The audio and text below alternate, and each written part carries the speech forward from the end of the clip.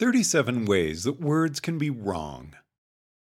Some reader is bound to declare that a better title for this essay would be 37 Ways That You Can Use Words Unwisely, or 37 Ways That Suboptimal Use of Categories Can Have Negative Side Effects on Your Cognition.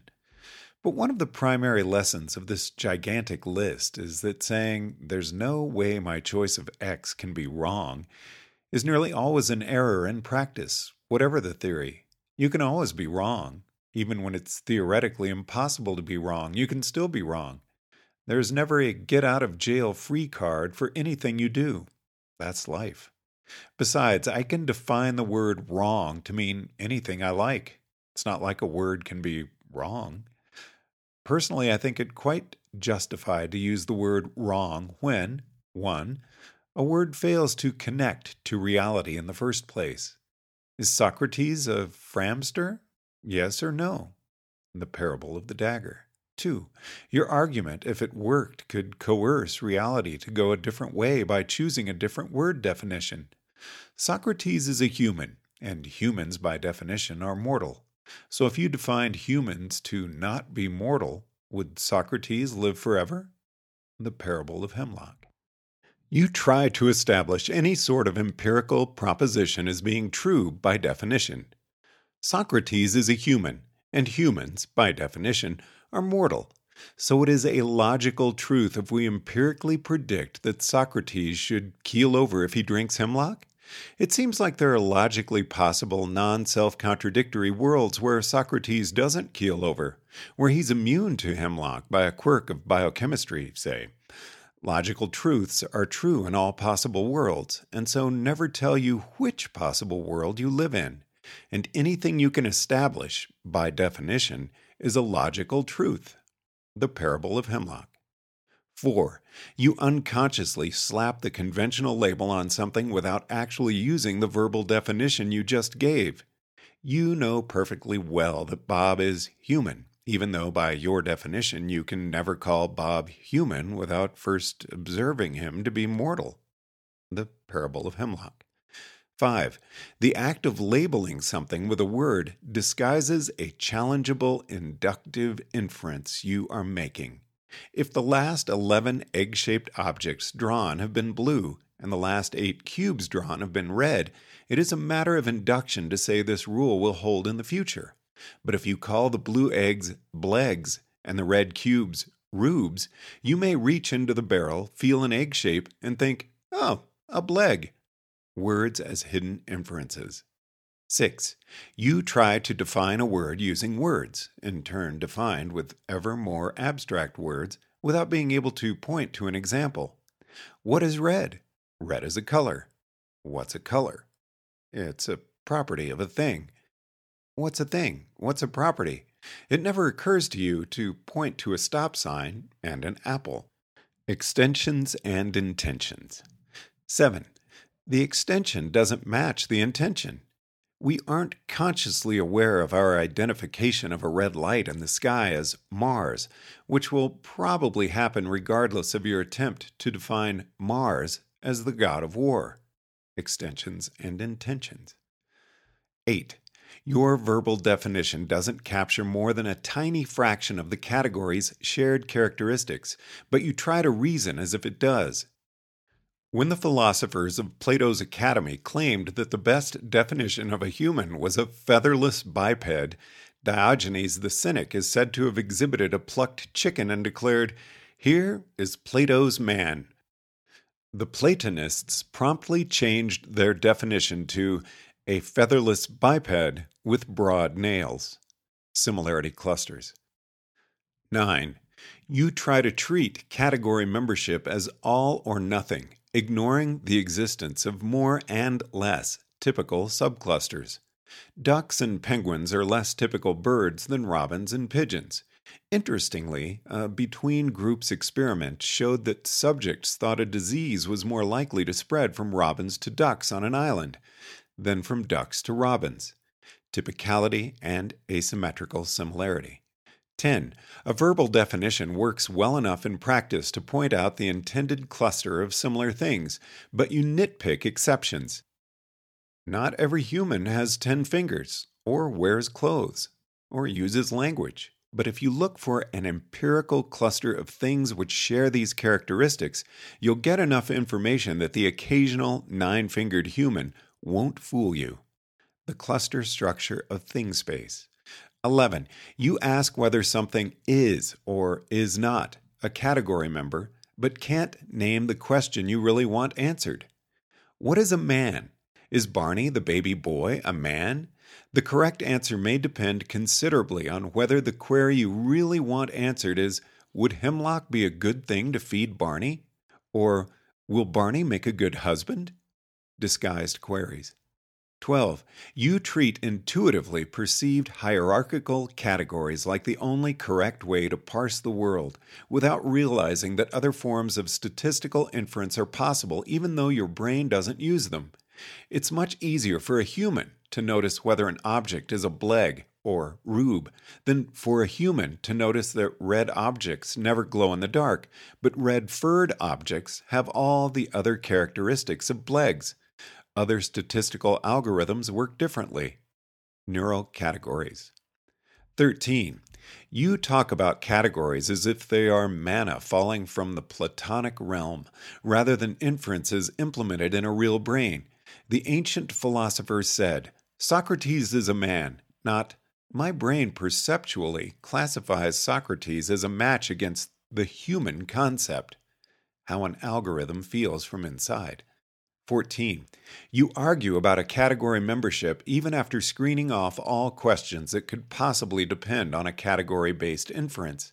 After you observe that an object is blue, egg-shaped, furred, flexible, opaque, luminescent, and palladium-containing, what's left to ask by arguing, is it a bleg?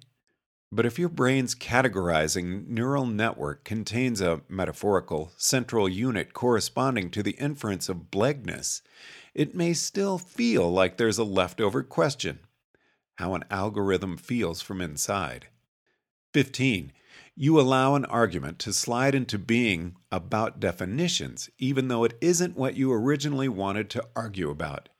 If before a dispute started about whether a tree falling in a deserted forest makes a sound, you asked the two soon-to-be arguers whether they thought a sound should be defined as acoustic vibrations or auditory experiences, they'd probably tell you to flip a coin. Only after the argument starts does the definition of a word become politically charged. Disputing definitions. 16. You think a word has a meaning as a property of the word itself, rather than there being a label that your brain associates to a particular concept. When someone shouts, "Yikes, a tiger!" evolution would not favor an organism that thinks, I have just heard the syllables tie and gur, which my fellow tribe members associate with their internal analogs of my own tiger concept, in which, crunch, crunch, gulp. So the brain takes a shortcut, and it seems that the meaning of tigerness is a property of the label itself. People argue about the correct meaning of a label like sound. Feel the meaning. 17. You argue over the meanings of a word, even after all sides understand perfectly well what the other sides are trying to say. The human ability to associate labels to concepts is a tool for communication. When people want to communicate, we're hard to stop. If we have no common language, we'll draw pictures in sand. When you each understand what is in the other's mind, you are done.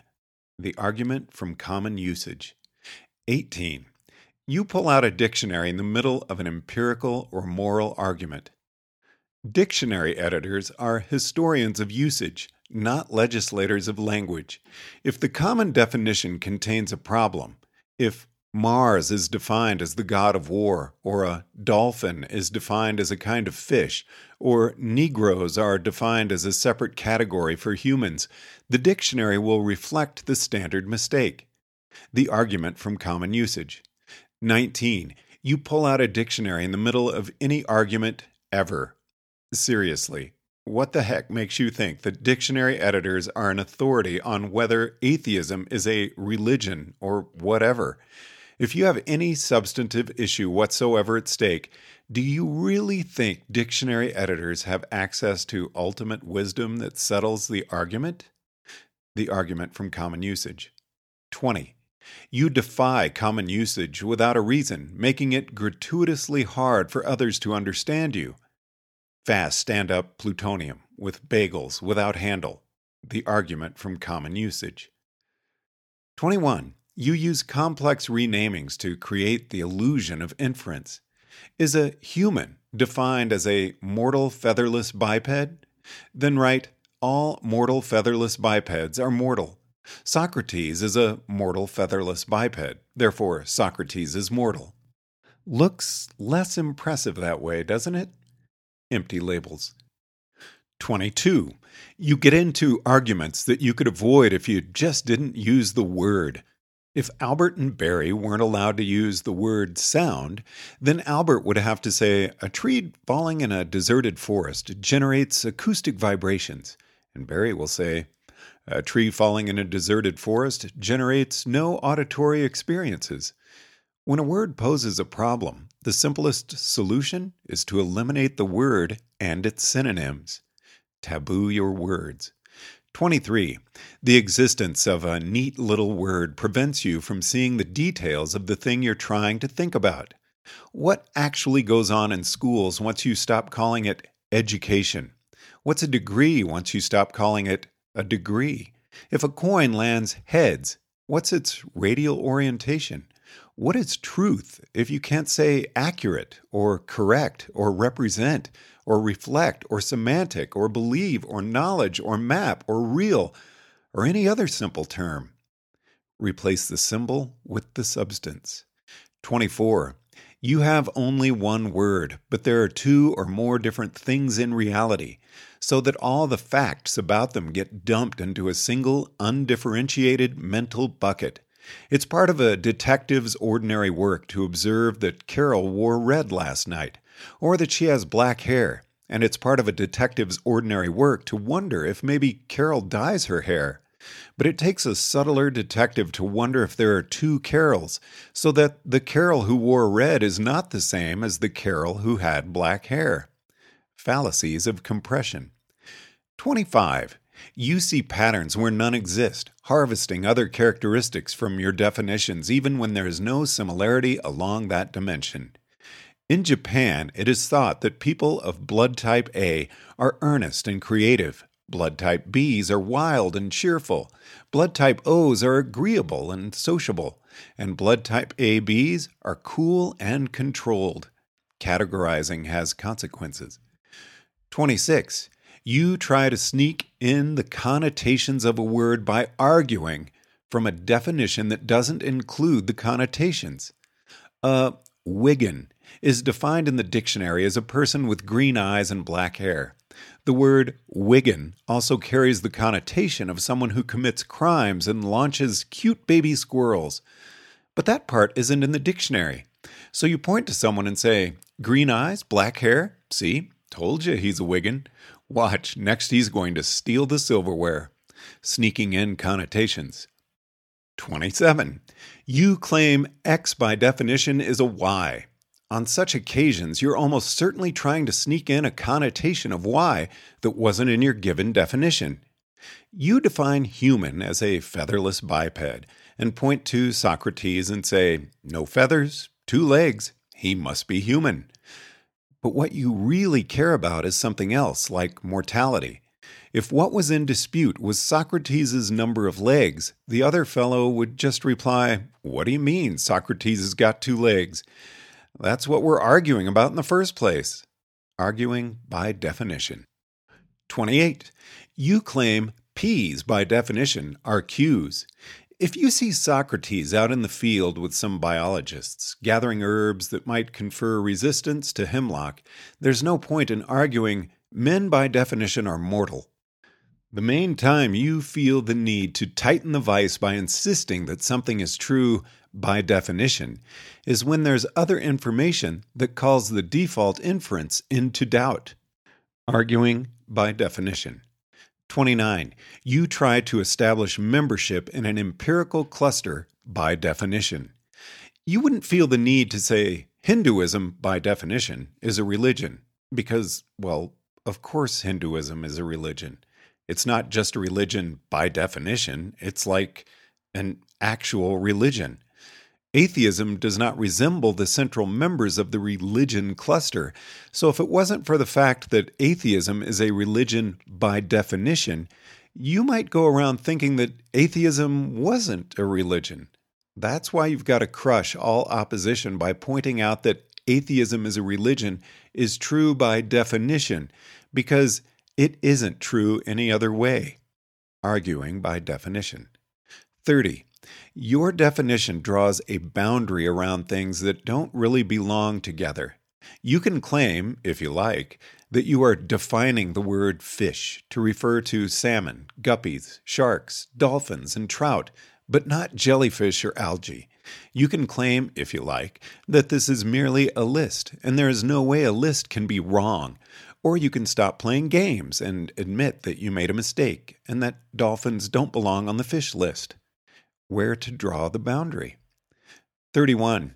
You use a short word for something that you won't need to describe often, or a long word for something you'll need to describe often. This can result in inefficient thinking or even misapplications of Occam's razor if your mind thinks that short sentences sound simpler. Which sounds more plausible? God did a miracle? Or a supernatural universe-creating entity temporarily suspended the laws of physics? Entropy and short codes. 32. You draw your boundary around a volume of space where there is no greater than usual density, meaning that the associated word does not correspond to any performable Bayesian inferences. Since green-eyed people are not more likely to have black hair, or vice versa, and they don't share any other characteristics in common, why have a word for Wiggin? Mutual information and density in thing space. 33. You draw an unsimple boundary without any reason to do so. The act of defining a word to refer to all humans, except black people, seems kind of suspicious. If you don't present reasons to draw that particular boundary, trying to create an arbitrary word in that location is like a detective saying, well, I haven't the slightest shred of support one way or the other for who could have murdered those orphans. But have we considered John Q. Whiffleheim as a suspect? Super exponential concept space and simple words. 34. You use categorization to make inferences about properties that don't have the appropriate empirical structure, namely, conditional independence given knowledge of the class to be well approximated by naive Bayes. No way am I trying to summarize this one. Just read the essay, Conditional Independence and Naive Bayes. 35. You think that words are like tiny little Lisp symbols in your mind, rather than words being labels that act as handles to direct complex mental paintbrushes that can paint detailed pictures in your sensory workspace. Visualize a triangular light bulb. What did you see? Words as mental paintbrush handles. 36. You use a word that has different meanings in different places as though it meant the same thing on each occasion, possibly creating the illusion of something protean and shifting. Martin told Bob the building was on his left. But left is a function word that evaluates with a speaker-dependent variable grabbed from the surrounding context. Whose left is meant? Bob's or Martin's? Variable question fallacies. 37. You think that definitions can't be wrong or that I can define a word any way I like. This kind of attitude teaches you to indignantly defend your past actions instead of paying attention to their consequences or fessing up to your mistakes. 37 ways that suboptimal use of categories can have negative side effects on your cognition. Everything you do in the mind has an effect, and your brain races ahead unconsciously without your supervision. Saying, words are arbitrary, I can define a word any way I like, makes around as much sense as driving a car over thin ice with the accelerator floored and saying, "Looking at this steering wheel, I can't see why one radial angle is special, so I can turn the steering wheel any way I like." If you're trying to go anywhere, or even just trying to survive, you had better start paying attention to the 3 or 6 dozen optimality criteria that control how you use words, definitions, categories, classes, boundaries, labels, and concepts.